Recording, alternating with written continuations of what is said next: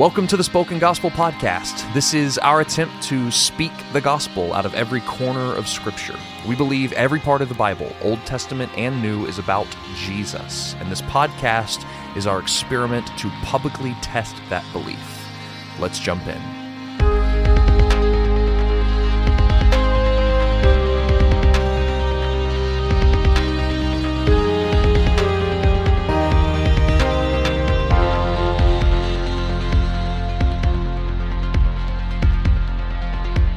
Well, welcome everyone to the Spoken Gospel Podcast. Today is my last week with my buddy Taylor Walling for a little while. Hopefully not the last time, though. Yeah, this has been fun. It has been fun. Thanks for having me on. Oh, dude, absolutely.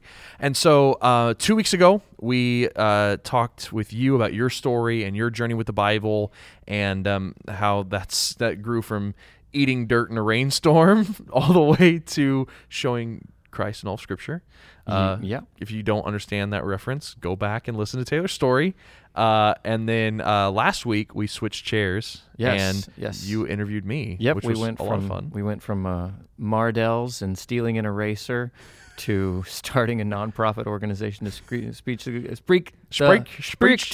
gospel. Sprechen the gospel in all of Scripture. Yeah. So it was fun with a guy named Schleiermacher. Oh, yeah. No, we didn't. He was not doing that. No. Schleiermacher. All right. Anyway. Is the liar-macher. All right. Okay. Anyway. Wow. False start. And so this week, then, which you dastardly teed up at the end of last week's episode. Yes. I was going through at least the first three reasons I could think of for why we must see Jesus in all of Scripture. The first reason I gave was that if we don't, we won't be reading the Bible aright. Yep. The second one was the only way to be transformed while we read the Bible is to see Jesus. And then I was about to make a third point about how if we don't see Jesus in all of Scripture, we will default to our innate tendency to read the Bible legalistically. Right. And the reason that I stopped you, like I even just did right now, was... What's the deal, man? Let me go. Was because... this last point has huge implications for how every single person who is a follower of Jesus reads the Bible, especially as part of how Jesus leads us into His way of life and His life in the kingdom.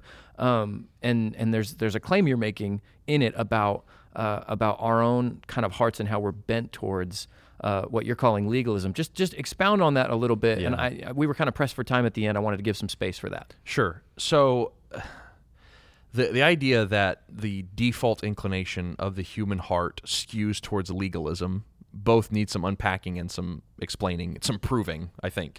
So to unpack it a little bit, what I mean by that is that without retraining through the Holy Spirit, there is a default inclination of your heart, meaning there is the automatic way you will operate in this world is skewed one specific way, and that way is towards legalism. And another term that I like to use instead of legalism is self-salvation. Okay, and why do you find that more helpful? Just because it's more explanatory than legalism. Legalism also has like a lot of baggage on it. Right. It's been used like accused. You legalist. Right. It's a very wagging finger. Yeah. Self-salvation both it can be a decent noun, but also explains itself pretty well. So what I'm saying in that sentence is that if we are not seeing Jesus in Scripture, we will default to seeing how the Scripture is teaching us to save ourselves. And so let me unpack that a little bit. Yeah. So if we go back to Genesis, we will remember that there are two trees in Genesis. There is the tree of the knowledge of good and evil, and there's the tree of life. And the idea was if Adam and Eve were listened to the voice of God, that they were just to tend the garden, to not eat from the tree of the knowledge of good and evil, then they would be allowed to go to the tree of life and live with God forever. But instead of trusting God for salvation and for this perfect paradise that they were in, they instead thought that there was additional knowledge that they could achieve at this tree of knowledge of good and evil. They wanted to know right and wrong for themselves. They wanted to define it for themselves. They wanted to be able to contribute to the relationship with God. And I think this is part of the story that often goes overlooked, of like the motives that Eve might have had when going to the tree. And I was able to unpack this a lot more in my last book, Rewire Your Heart. Yeah. So if you leave here confused, that's a helpful place it's a to helpful go. place to go. And so, but what I think is helpful to talk about is that Eve was going there perhaps for some more innocuous reasons than we often accuse her of. We often think that she was either one of two things. Either she was like, it says keep off the grass, and I'm like, forget you, I'm going to walk on the grass just because the keep off the grass sign was there. Like, it's kind of like, well, the rule was there just so it could be broken. And, she was just being rebellious. I don't see that in the text. It doesn't seem like that was her, like, emotion. The other thing that we see people talk about when they read the story of Eve is, like, it seems like she was helpless towards it. And I think in Rewire Your Heart, I put it like she was like Mowgli in the Jungle Book. Whenever Kaa the snake would hypnotize him, and he would just kind of walk, like a cartoon being wafted by the smell of an apple pie to a windowsill. Right. And it was just like she couldn't help it. The tempter was there, and there was nothing she could do. Put in the trance. And And I just don't see either. I see a debate that had probably been going on for a long time. We don't know why Eve was at the tree to begin with. She sought it out. She was there. She was having a theological debate with a spiritual being known as Satan, And it's like, what's happening here, And so I think what was happening was she knew that there was this relationship she had with God, that if she kept God's commands in the garden, she would get to stay there and be with him. And I have to assume she wanted to make God happy. Like, I think a lot of us do. We want God and us to be okay. We want God to be proud of us, And she really didn't want to not make God mad. She didn't want to do the wrong thing. And so isn't it quite obvious or possible that she went to the tree of the knowledge of good and evil, not because God told her not to and she was trying to break it, but because she wanted what it offered. She wanted what it offered, which was the knowledge of good and evil. She wanted to know right and wrong. This way I'll do the good stuff. This way I can do more of the good stuff that God wants and stay away from the bad stuff he doesn't. Okay. And the reason I also think we can make that point pretty well is because rabbis that interpreted the Old Testament throughout time would refer to the Torah, the law of God, as the tree of the knowledge of good and evil. Like, it served the same purpose. I didn't know that. The Torah is the new tree of the knowledge of good and evil, and it serves the same purpose. It shows us basically that, like, what does the knowledge lead to? What does all this knowledge of good and evil lead to? It leads us, we find out in the New Testament, it leads us to realize that we can't do it all, and we need someone to do it for us. Okay. But instead, it became a new temptation for the Jewish people, that they thought that it was all up to them to uphold and to keep perfectly, and they couldn't, and it became a crushing weight for them that they needed to escape. Right. And so I just think, like, if we could see some kind of paradigm of what sin is in Eve at the tree of the knowledge of good and evil, I think we could see that there is something innate in the sin of the human heart that tries to get the good apart from God, that tries to earn something that God has already offered for free. And so that's what self-salvation is it's trying to do something that God's already done. It's trying to win something that God's already won. Like, that's what self-salvation is. So, would it be a fair summary to then say that if we're not seeing Jesus in all of Scripture, then we will default to seeing ourselves in all of Scripture? Correct. And now these are the things I need to do. Right. These are the ways I need to be. Not unlike when Jesus is talking to the crowd in John 6, and the people say to him, well, what should we do? We want to get in on the works of God. Yep. And Jesus' response is the first work, the primary thing God wants is believe in the one he sent. Right. Okay. Yep. Just believe. Right. Yeah. And so I think what happens then, whenever we look at a command of Scripture, right?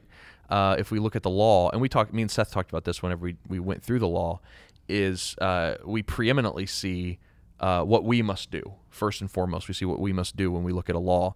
And what we need to see is who God is when we look at a law. And it's like, do not lie. Well, why? Well, that's consistent with the character of God. It's because God's not a liar. Right. And so, like we have to start there and see who is Jesus and who is God in this first. Yeah. And then let's get to the moral imperative. Yeah, my language in our first episode was going first for revelation rather than application. Yes. Yeah. Okay. So if that's the case, Okay. one of the challenges then is even hearing you explain why you think it's important. I felt like part of me was listening and going, "Wow, okay. Do you have to have a seminary degree to be able to then back up and go, well, we have to get back to Eve and what the rabbis taught and all these things, Right. so that now, even though you said it wasn't secret knowledge, it sure sounds like it. Right. So how does this become for followers of Jesus today more accessible? And even though it's going to take some responsibility with the scriptures, Yes. how can, I mean, it can get.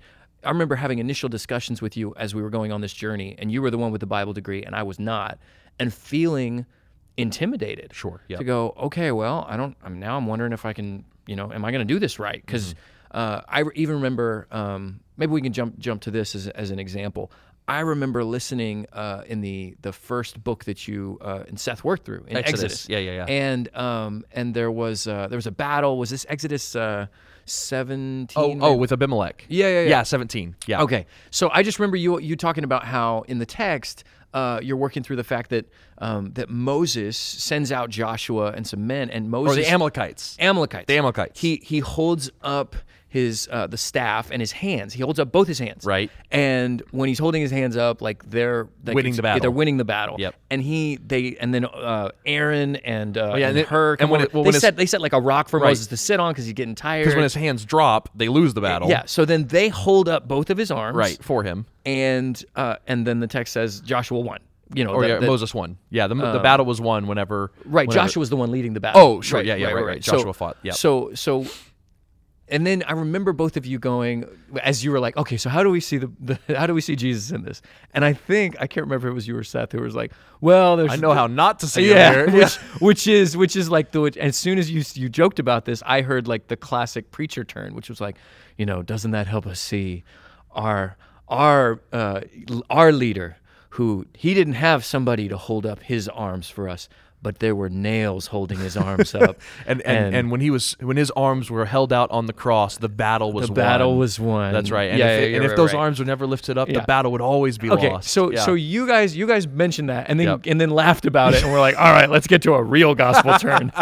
But you didn't explain at all why. So I in the moment I was like, okay, I feel a little bit looked down on, and a little bit like if I found any of that devotionally helpful or appreciated that, now I'm just a dumb Christian. So help some of us, and if no one else, help me understand why that is maybe you could say a lazy or not a textually faithful or whatever. Help me understand why you're like, no, that's not the way to go. Right. Okay. Sure. Let me back up. And kind of, I want to touch on something you said earlier, which I think is really helpful, where it's like, okay, so there's this huge trap in Bible reading, right? Where if I don't see Jesus correctly, I'm going to be a legalist and try to save myself, and everything's ruined, right? But I don't have a Bible degree, and I don't know about the rabbis. So now I'm reading it wrong. Not a right. I'm reading it wrong. I am not being transformed, and I'm a legalist. So great, this is fun. Wow. Okay. Right. And so I would say I think it can sound like you have to have all this Bible training to do these things. Yeah. But that's just because you're listening to a Bible trained person do these things. It would sound different if it was you talking. You're not you. I'm talking like to a normal listener. Yeah. But like it's just going to sound different based on who's doing it. Right. But that doesn't make it less true. Absolutely. I got you. And what I would want to point out here is biblical training will never help you see and savor Jesus in the New Testament or in the Old Testament or anywhere in the Bible. The only thing that will do that is if you remember back to our first interview with you 2 weeks ago, whenever you talked about the Road to Emmaus story, it was the fact that Jesus had to open their eyes. Yeah. It was the Holy Spirit opening their mind to see Jesus in all of Scripture. Taking the veil away. That's right. Right. And so what we're talking about here is not an academic barrier. What we're talking about here is a spiritual barrier. That's a good reminder. And so we need to come to our text, both the trained and the untrained, and we need to be dependent on the Holy Spirit. Holy Spirit, open my eyes that I might see wonderful things in your word. Yeah. Psalm 119, verse 18. And so that's something we have to do. And I think people like me who spend every day studying the Bible need to strive to be more humble and communicate in a better way that helps people know that, like, look, the only way we're doing this is because of the Holy Spirit's grace to us. And then people who want to disqualify themselves from biblical study need to know they have the best resource in the world, Jesus himself, there to walk down the road to Emmaus with you and open the Bible for you. That's good. And then, but also, like, be biblically responsible. Like, read your Bible. Like, the best way to learn to read your Bible is to read your Bible. I'm going to go on one quick tangent, and then we'll get back to the Amalekites. I'll allow it. Okay. So there is a principle in biblical interpretation known as the hermeneutical spiral. Okay? So hermeneutics is just the question, the study of how do we apply what the Bible says. So it's applying what the Bible says. I got you. Okay, so what does the Bible mean to me today? That's the hermeneutical question, okay? Yeah. The hermeneutical spiral, what that means is we let the Bible correct itself and build its own guardrails. And so what you might say is like, I think this text means X, right? But then somewhere else in the Bible, it says that God is never X, right? And so it says, okay, it can't be that. Is it Y? Oh, it says elsewhere in the Bible that God is Y. Oh, great. But it's never Y minus A. And so anyway, Okay, it starts okay. to tighten down. So- it forms this spiral to where the best way to learn to read your Bible is to read more of your Bible. And because you don't need a commentary to tell you what's right and wrong. Yeah. You need God to tell you what's right and wrong. Okay, so I've never heard hermeneutical spiral Yeah, until why would today. you? That would be the worst thing to hear. Yeah, I'm glad that's not what my youth minister said. But what I did hear that's like a simpler version of what you just said, which is just allow Scripture to interpret Scripture. Yep. Allow the Bible to interpret itself. Yes, and that was kind of that was one of the things that was shared to me even growing up. And yet you're right. That implies that you've read more of the Bible to help interpret Exactly. itself. So that's right. If you want to understand Matthew, read the Torah. Yeah. Like, you're not going to get Matthew until you read Genesis, Exodus, Leviticus, Numbers, and Deuteronomy. For sure. Because he quotes it all the time. Exactly. Anyway, so I just wanted to, you laid out a bunch in the lead up to Exodus 17 that I wanted to address. Okay. So now we're here. Why did we laugh at that interpretation? And maybe why shouldn't we have laughed and been more kind? I'll just repent and say we should have been more pastoral. But here's why it is a laughable interpretation. Okay. And why it's just let's do better. And I don't even think the words lazy are the right words, because I think that's creative. That's pretty creative. I just think there are some things that we need to do as people who sit under the authority of Scripture that help us treat the Bible the way it's supposed to be treated. Okay. And I think that's something that we need to understand when we approach the text, is we are sitting under it as students. And so the Bible's not something like Play-Doh that we come to and it has all the colors and we get to make with it whatever we want. That's not what we do in biblical interpretation. What we do in biblical interpretation is we sit under it and let it teach us. And then it is what takes us on a journey through itself. And so here's one of the things that I want to point out of why that's not a good way to interpret Exodus 17 and the defeat of the Amalekites, is that the first question we have to ask is, what is the significance? What is being communicated by the author of Exodus to the people to whom it was written in this story of Moses holding up his hands and the victory being won? Is it really focused in on the fact that his arms were stretched out like a cross? Like, is it that picture of that being his arms lifted up? Is it the fact that Moses' arms were lifted up? Is that the real reason that they won? No. Why were they winning? Well, his arms being lifted up is a sign of prayer. He was interceding for the people. And while he interceded and held up the staff, the people were winning. Why? Well, because it was God's battle. God was the one who was winning. And he wanted to show them, I mean, think about it. They're about to go into Canaan in like a year's time. And he wanted to show them something very important about their military strategy, that it had nothing to do with their military prowess or their strength. It had all to do with God. And so they wanted to give a physical symbol of, if God's not on your side, if you are not coming to him first and going to his throne, asking for his help, you're going to lose. Right. And they couldn't have gotten that message in this first battle if it was just like, hey, I'm with you, go do it, which is what happens a lot of the rest of the time. Right. This first one, because this is the first big military battle they go up against after leaving Egypt, they needed a physical symbol of, man, when Moses' arms are up and he's reaching up to heaven, we win. Right. When they go down and God's not on our side anymore, we lose. I get it. Like, because we're all dumb and we really need to know what's the deal. Right. And so the real image here that's happening and what the text is trying to communicate is that if God is on our side, we win. You know, like that's the purpose, that we win our battles when God's on our side. Okay. And we need an intercessor to go before him in order for us to win that battle.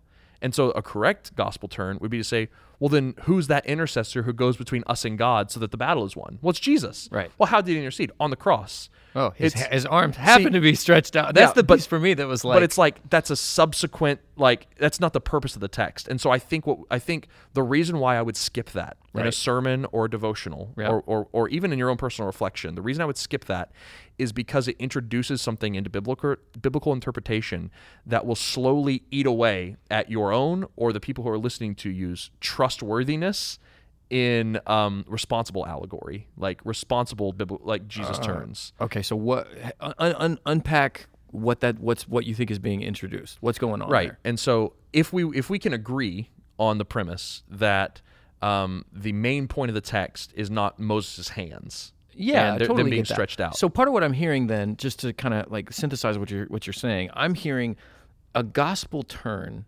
should be, it should be built upon the main point of that story Exactly or text right. in its original context. Exactly right. So even though the idea of outstretched hands through which our victory is won in our mediator, even though those things are the same, that's still not the main point from a outstretched hands. It's like it's taking one small detail and turning it into a little comparison. Is that that's part of it? I think the other side of it is that you would be hard pressed to find a New Testament reference to the outstretched arms of Jesus or to the arms of Jesus being lifted up. Now, if there was a text in the Gospels that quoted some of this language from, the book of Exodus, right, and they're like really focused on the arms of Jesus, okay, right, because Jesus didn't say, if my arms be lifted right. up, I will draw. No, and it's like I think what it also does is it belittles the gospel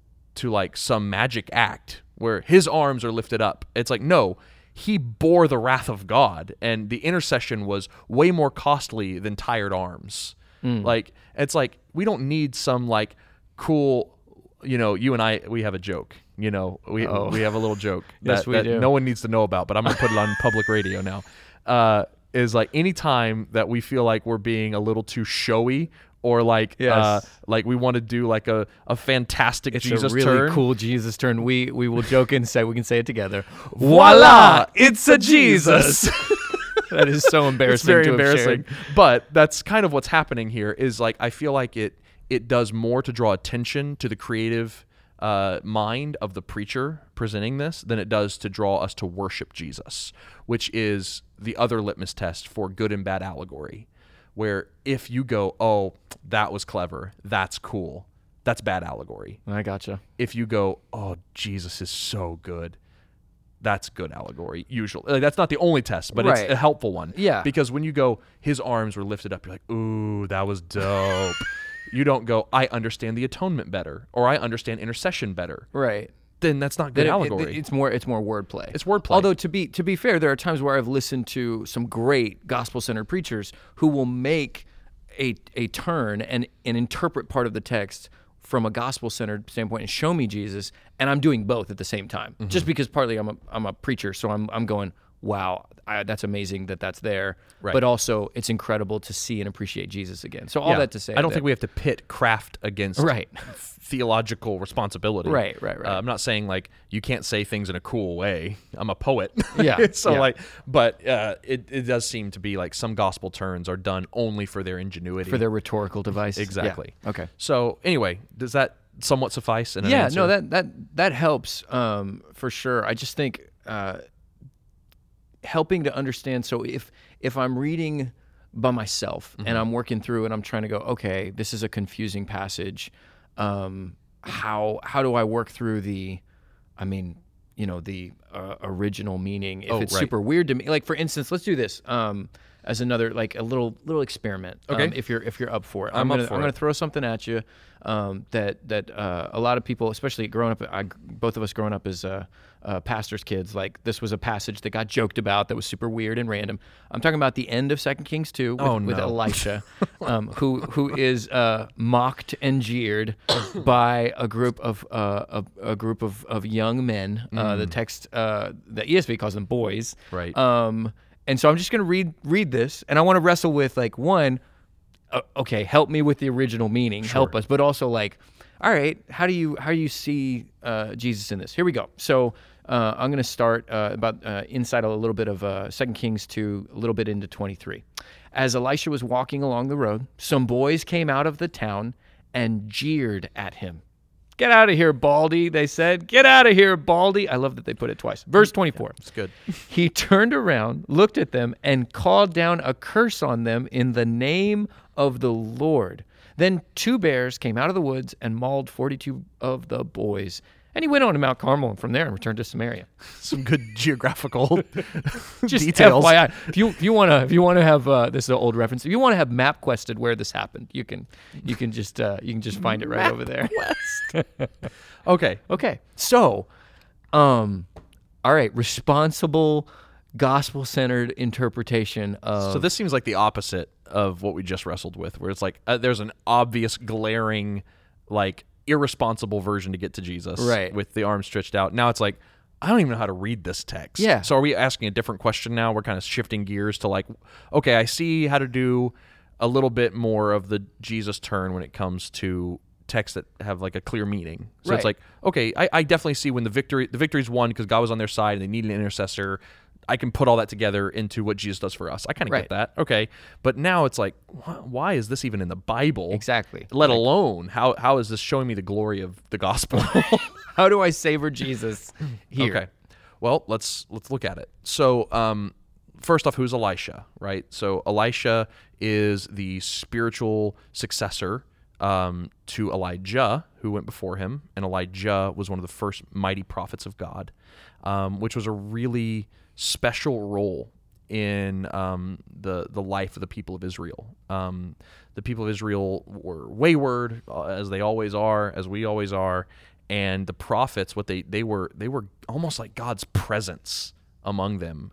They would correct them, rebuke them, but also like show God's mercy to them by performing miracles and healing people and raising people from the dead and like giving people food when they needed it. Like Yeah. these are definitely, and there's lots of ways to see Jesus in that. In Right. his There was a miracle reason Jesus ministry. was called and even considered a prophet. Prophet, right? Because he looked a lot like Elijah, Yeah. and people even thought he was Elijah, Right. But now there's this Elisha who's here, and he just took literally the mantle from Elijah, and is now the prophet of Yahweh, the representative of Yahweh to the people of Israel. And he comes into this town, and people are immediately disrespecting his authority as the new Elijah.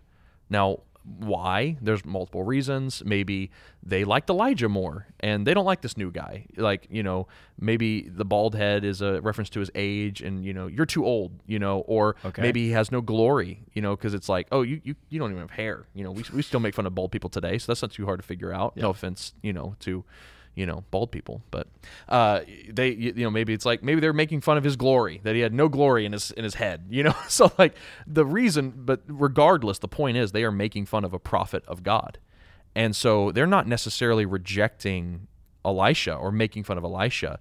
They are rejecting Yahweh and His rule and reign and presence among them. And this is supposed to show us the extreme depths of depravity that the people of God have gotten to, where a prophet comes to them and they just publicly rebuke him and make fun of him and tell him to leave and make fun of his like appearance, his countenance, his age, his qualification, and they do not want to be under God's rule and reign. And so Elisha calls a curse down on them in the name of Yahweh, Right. to show, one, he is the new prophet, and two, that God will not be slandered among his people, that he and those that he anoints with his spirit and responsibility and mantle and leadership should be respected. because he is he is Yahweh's mouthpiece to the people of Israel. And so he calls down this curse on them, which should show us something very clear, that when we reject God and his appointed leaders, a curse comes down upon us, and it's at the cost of our lives. And so in this case, it's something very visceral. It's 2 bears, I think, which again, it's like, it seems random. I don't know a lot about the geography of this place. Maybe bears were a thing, maybe they were in the area. But regardless, the curse is what's important, not necessarily how it came about. Okay. It's the fact that they died because of it. Right. And so like, even as you're saying that, I'm like, okay, here's, if I'm wrestling with like, if I'm trying to see Jesus in this, part of me is thinking about, all right, so new prophet comes into town, is disrespected, and like this prophet calls down a curse. Whereas like, I'm like, okay, how do I see Jesus in that? If Jesus is the one where like his disciples, when they're trying to go through Samaria and the village rejects the hospitality to house Jesus, and James and John, the sons of Zebedee, are like, should we call down fire from heaven? Like, exactly right. Let's call down a curse. Let's do it like the old days. And they don't. So how, like I guess I'm just trying to wrestle with like how. But doesn't Jesus elsewhere, whenever he's rejected in certain towns, he says, "Woe to you! It will Tyre and Sidon, or something like that, those 2 cities." And he says, it will be better for Sodom and Gomorrah than for you on the day of visitation, because he calls down a curse on them. He says, your whole town's going to be destroyed because you rejected the prophet of God. And so like, Jesus does still do this, but then we can look at the gospel, right? And we can see that we've all rejected God. We've rejected his messengers. We've rejected his word, which is his consummate prophet to us, the living word of God, right? Yeah. The full counsel of God. We reject it. We disobey it. We break it. The law of Moses we break. And then the world rejected Jesus and put him to death. And yet, when Jesus called down a curse on those who disbelieved, he took the bears himself, in a sense. He was mauled. He was the one who took the curse, so that those who were yelling at him, jeering at him at the moment of his death, the Roman soldiers, he instead prayed for their forgiveness. And so you have this in Jesus, you have this picture of the new Elisha, who by no means clears the guilty, to quote Exodus, right? But calls down a curse on those who disregard him and disrespect him and reject him, like he did in Tyre and Sidon. Yeah. But also takes the curse for us. And so it asks the question that the boys should be asking, we should ask to the boys here, and the rest of Bethel should have been asking, is, so what will you do? Will you reject the prophet of God, or will you accept him? Will you come under his leadership as the one to whom God has appointed, or will you say, get out of here, I don't want anything to do with you? And how we respond to Jesus will dictate what happens to us. We will either come under a curse, or we will come under the blessing, because Jesus took our curse. Yeah. And so there's definitely ways to see Jesus in this text. But you have to do one thing first, right? You have to walk through the text. Right. And say, wrestle with what's happening. Yeah. Yeah. Yeah. I've also, it's interesting, I've also heard theories that specifically the Baldy could have been a kind of threat about scalping. Oh, right. Anyway, with weird texts, the commentators just there's as many commentaries exist, or as many as opinions that exist. Right. And so they go crazy. And like the ages of the boys are all debated. Yeah. The significance of which town he's coming into and which towns he's going to have significance. Okay, so help us with that. So when there's text like this, or even there's other texts that aren't necessarily as controversial, but are just have a variety of theories around them.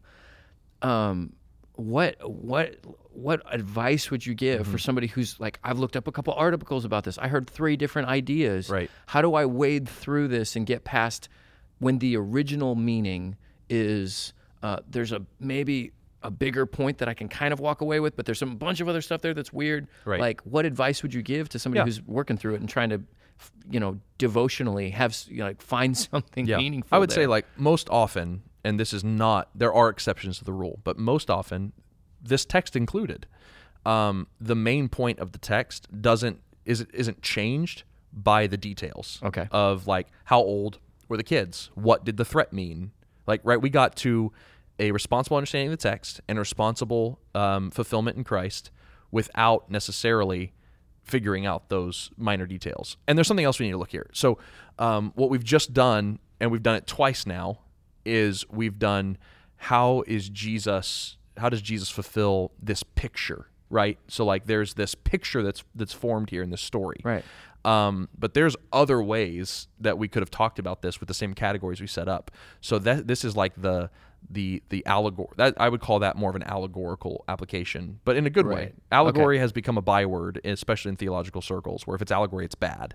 But even Paul used the word allegory in the New Testament, in Galatians. Okay.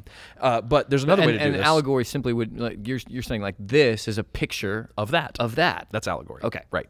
And so, but another way to get here is also going through redemptive history, right? So, like, what happened here, and how did it have ramifications through the storyline of the Bible that ultimately gets us to Jesus, right? And it's like,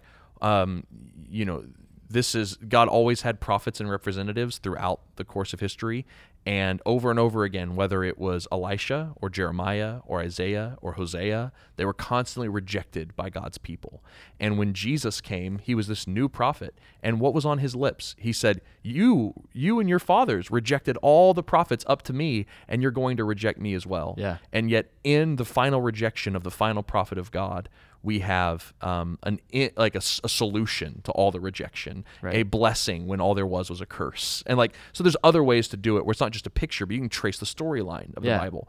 And so I think that's also helpful. And then there's also like, you could do theological categories, right? So it's like blessing and curse. So you have like, he called down a curse on them. It's like, and so you can talk about, well, what's the curse of God? Well, we know about that from the fall, from the plagues of Egypt, from Leviticus and the blessings of cursing for following the law or not, and right. as well as Deuteronomy. Yeah.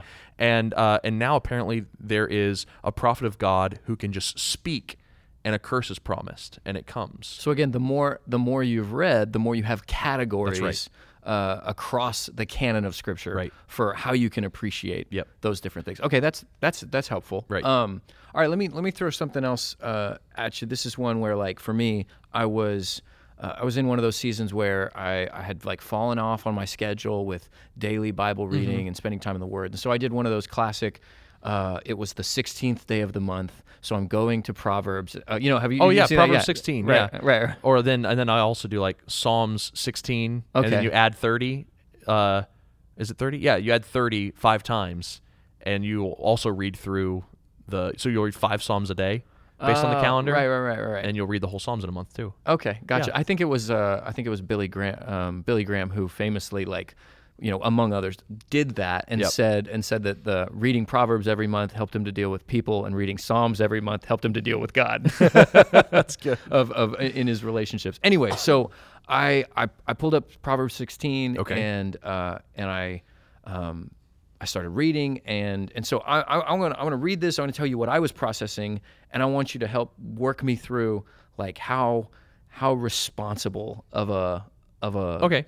For me. So you do the application this time, and I ask the questions. Is that the deal? Kind of, yeah. Okay. I'll read, and I'll tell you what I saw in it. Okay. In terms of encountering Jesus in Proverbs 16. Let's do it. So in the midst of reading, I get to verses 5 through 7. This is a ESV 5 through 7 of Proverbs 16. Everyone who is arrogant in heart is an abomination to the Lord. Be assured, he will not go unpunished. By steadfast love and faithfulness, iniquity is atoned for, and by the fear of the Lord one turns away from evil. When a man's ways please the Lord, he makes even his enemies to be at peace with him. So in the midst of reading the whole chapter, I read those, and I'm like, for me, I was like, there's the gospel in Proverbs 16. I recognized myself as one who is arrogant in heart, who, and actually for me personally, pride really is something that I daily wrestle with. Yes. And recognize that the text is telling me that in me is an abomination to the Lord. And not just the sin, everyone who is arrogant. So I am that, I, as a prideful person, I'm an abomination to the Lord, and I should be assured that's not going to go unpunished. The next verse all of a sudden makes this very pleasant turn. By steadfast love and faithfulness, iniquity is atoned for, and by the fear of the Lord one turns away from evil. And I looked at that and I thought, it's not my steadfast love and it's not my faithfulness. No, nothing I'm going to do will atone for and can atone for what I have done, because I'm still going to fall back into my pride. But it is the steadfast love of Jesus. It is his faithfulness, and he's the one who has atoned for my iniquity. He's the one who demonstrated the fear of the Lord and he first turned away from evil in his obedience, but also is in the process of turning my heart from evil, of making me humble. And the last verse, verse 7, when a man's ways please the Lord, he makes even his enemies to be at peace with him. And again, I thought, I'm not the one who's pleased the Lord. It's Jesus. And he has made me, I was, like Philippians 3 says, an enemy of the cross. And now, like Ephesians said, I've experienced peace with God. And so I'm just reading that. And again, it's like Proverbs is one of those that's kind of like an Israelite Twitter feed, just all these different little wisdom quips and things. I like that. And so I'm just reading, and I read those 3 verses, and that was my gospel moment in Proverbs 16. So, at the risk of making you the gospel police, like of what I just did, is there any of that you'd be like, well, just curb it on that, or be careful, whatever? No, I think it's great. I think it's fantastic. I think the fun thing to do would be to have you do this, which is, oh boy, read it like a legalist. Read it the wrong way for me. So because you made some assumptions there that I could push back on. So so verse 6, right? Okay. It says, by steadfast love and faithfulness, iniquity is atoned for, and by fear of the Lord, one turns away from evil. He's talking to me, right? Yeah. Like, how am I going to turn away from evil? Yeah. Fear of the Lord. That's the beginning of wisdom, Proverbs says. That's right. Okay, so then how am I going to atone for my iniquity earned by my arrogant heart? Well, I've got to have steadfast love and faithfulness. I've got to be... I need to atone for this. I need to atone for this. And it's like... Yeah. And how am I going to stop doing things I need to atone for? Oh, I need to have more fear of the Lord. So right. Those 3 things, if I can manage those. So I'm like, how did you get to Jesus then? This seems to be like it's about me.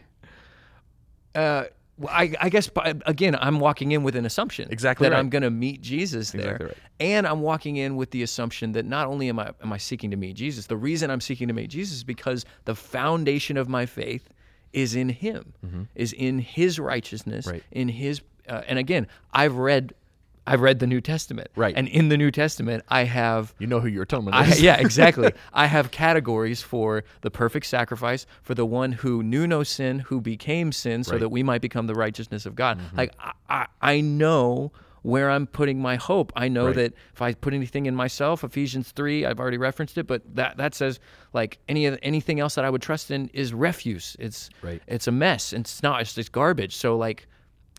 You know you're not going to be the one to do Exactly. it. Yeah. That's okay, it. so here's the other thing to do then. Okay. So we read this as, first off, as legalists. Right. I'm like, well, that can't be right. Right. You know? That's and then we go, awful. I know where this is supposed to take me. Right. And you even, I would say, did a really responsible Jesus turn. What's missing is the middle part where we go, but what is this text originally communicating? Because it's not originally talking explicitly about the death, burial, and resurrection of Jesus, because he wouldn't come for thousands of years. Right. Okay, so then what's it talking about first? Well, like when we talk about like the steadfast love of God, or like this word steadfast love is a hyperlink to like the covenants of God. It's the Hebrew word chesed, Right. which is a really popular word. People get it tattooed on them, you know. And like the steadfast love, like when the Bible talks about steadfast love, it is almost always talking about God. So we should already be cued into the fact that this is a covenantal term being talked about here. And then when it's paired with chesed and faithfulness, well, we're talking about God. But then how do those things go together? Like, because I've got this arrogant abomination of a heart, right? And it needs to be atoned for. And so God is going to have this covenantal promised love that's going to be extended to me because of his characteristic, which is faithfulness. But then how is he going to be faithful to me through his covenant? He's going to make atonement. Well, now I can participate because the atonement system I'm a part of. Right. I take my atoning sacrifice to the temple. So whenever I'm a proud fool and I have been arrogant towards God and I've been an abomination, I'm not cut off. I know that the hesed of God, the steadfast love of God, is still there because he is faithful, and he will let me come back to his temple with my atoning sacrifice and draw near to him again. And when I'm there, what overcomes me? Fear of the Lord. And like when I walk away from that temple after making my sacrifice and seeing that should have been me, and yet it's not, and I walk away clean and scot-free, and not only no longer under the punishment, but made pure because of this sacrifice, I fear God, and I don't want evil anymore because I've been forgiven. And it's like all of this is done for us in Jesus. And so now doing that step allows us to do is talk about everything you talked about in more specific terms. That's helpful because even you're helping me understand that what I didn't see until today is Proverbs 16, 5 and 6 especially, like this is good news for the Israelite who would have heard it in the day. It's got to be good news for them first. Right. Yeah. Right. Yeah. Okay. Man, I'm even just like working through that and thinking like, man, I hadn't thought about it that way. Right. And that's why that first step is so important. Right. To not only responsible allegory and responsible Jesus turns and seeing Jesus in all of the Scripture, but because if we just skip that step and be like, oh, Jesus is our atonement, we miss the nuance of the whole counsel of Scripture. Yeah. Because there are a multiplicity of ways that the Bible puts things that allow, if we sit in it and meditate on it, that we're able to see Jesus differently. And like we can see him as, I think it's Tim Keller talks about, like as a multi-prismatic view, that every time you turn the prism of the Bible and the light of Jesus comes through it, it refracts in a different way. Right. And so like the more we engage with the nuances of the actual text of Scripture and what it means in itself, we get to see the light of Jesus in a new, beautiful way. That is really cool. I think the other thing that I think is worth, and you can push back on it, but I think it's also worth noting is like where I was getting was still good, but where you got me was better. And I don't just mean in quality, I mean in my appreciation now for this text.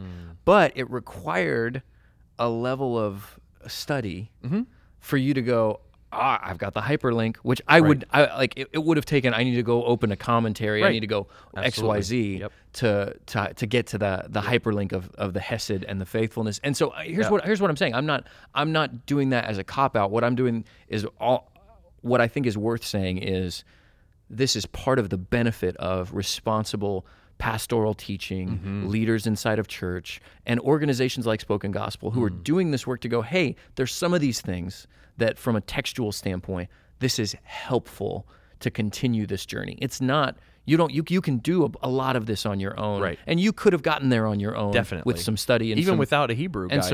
and some persistence. If you've been reading your Torah, you'd be like, steadfast love, I know that word. Right. That's connected to God in the covenants over and over and over. The interpreters of different versions of the Bible help us with that by translating keywords like that consistently. Right. So that's why the word steadfast love is always the placeholder for Hesed. Yeah.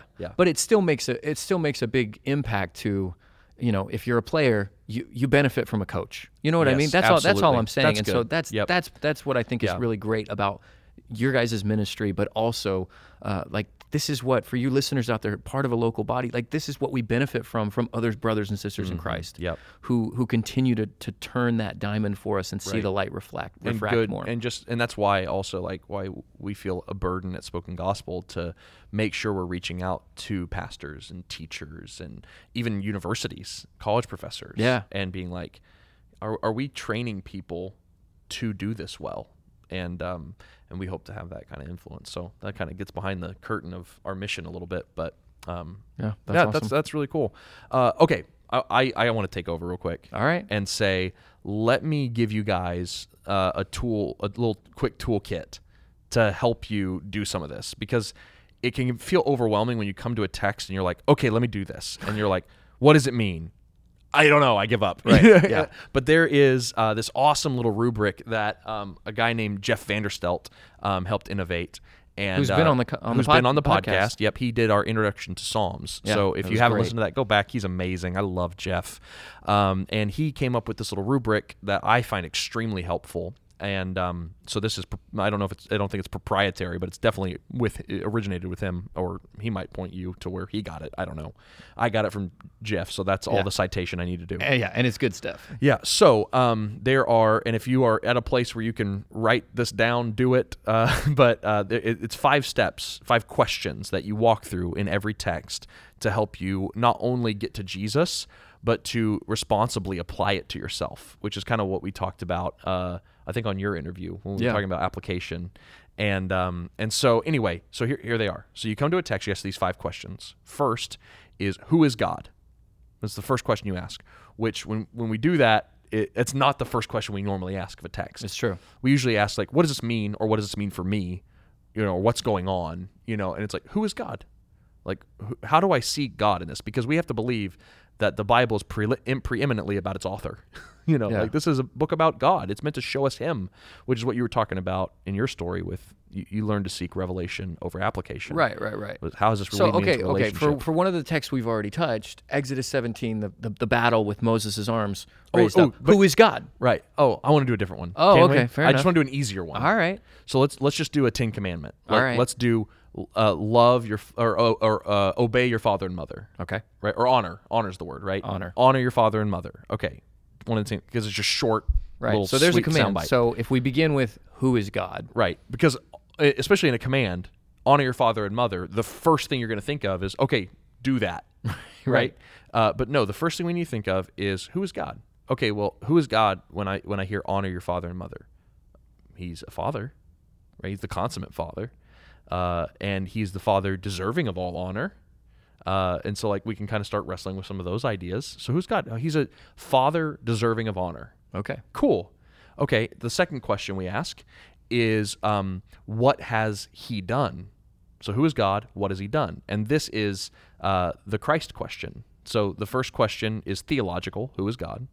The second question is Christological, what has he done? Okay. In Christ. So honor your father and mother. Mm-hmm. Okay, we've got God as a father deserving of honor. That's right. So what has he done? Mm-hmm.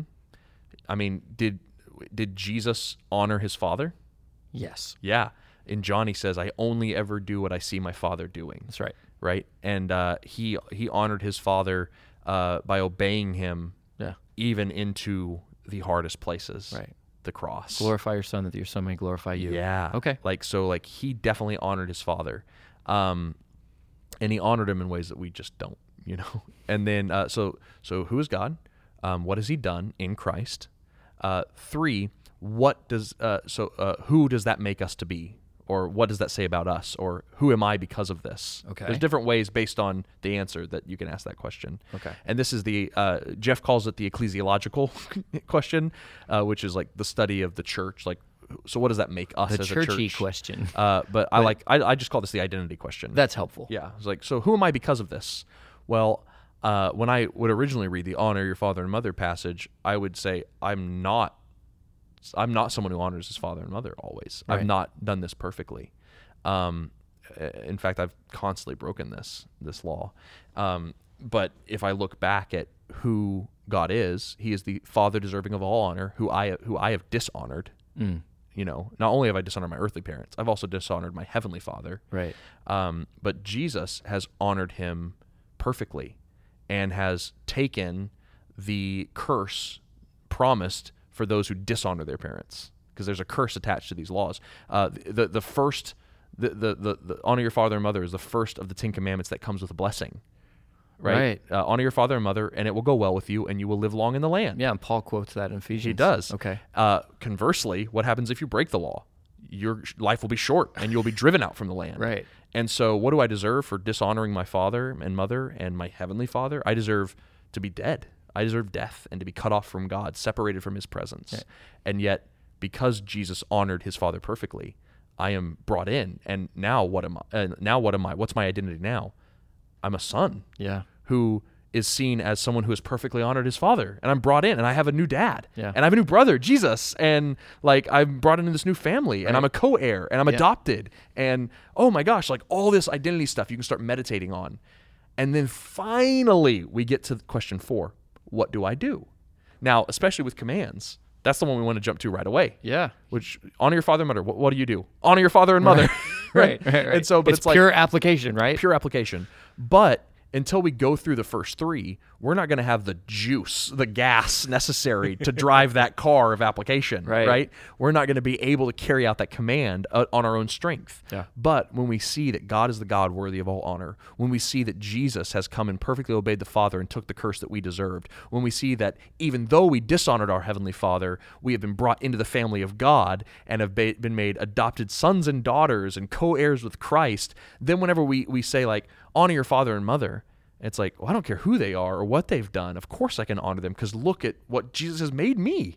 Like, look at what he's done for me. Of course I can go and love and honor my father and mother no matter how messed up they might be, right? Yeah. Because ultimately I'm aiming at my Heavenly Father. I'm honoring him because of everything he's done for me in Christ. Right. And then the fifth question is one that I can't answer for you. And this is the question of how do you do it?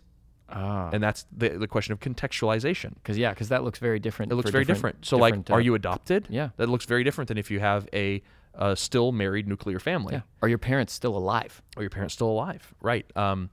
Was your father abusive and is now in prison? How do you honor him? Wow. Is he an alcoholic? Like, that's a contextual question, and that's where meditation and prayer come in, and you've got to figure out what that looks like for you in your context. And that's also, I mean, I would almost, contextual question is a good way to call it. I would also say that's a contextual question that demands a spirit-led answer. Definitely. That's part of how we're led into this active relationship with God present in us to lead us into a gospel-centered way of life. Right. That comes from the foundation of who God is and what has he done in Christ, and what Christ has done and who he's made us to be. And now obedience, knowing the principle of it, will now, like, the Spirit leads me into the specifics of it. That's really right. Yeah, that's really good. Yeah. And so let me lay it out one last time here. So who is God? Question of theology.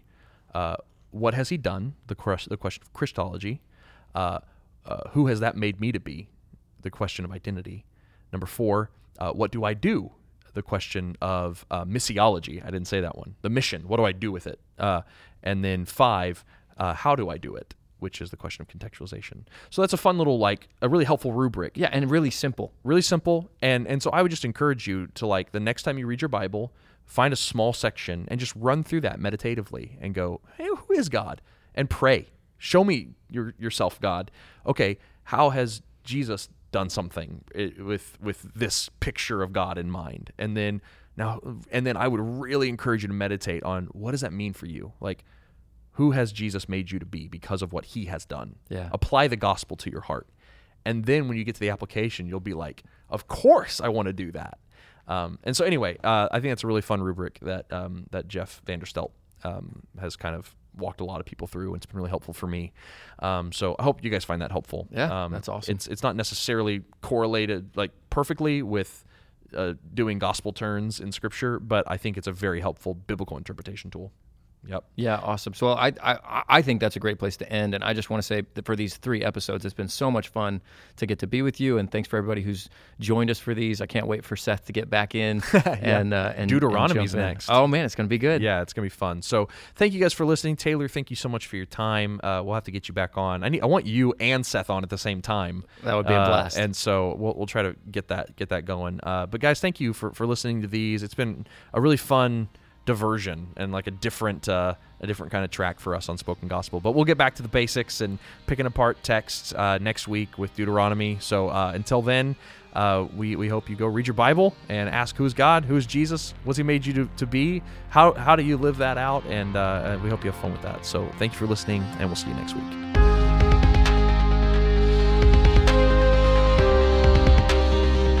Thank you for listening to the Spoken Gospel podcast. Spoken Gospel is a nonprofit dedicated to creating free, gospel-centered media that speaks the gospel out of every corner of Scripture. So to join us in our mission and view our resources, we invite you to visit spokengospel.com.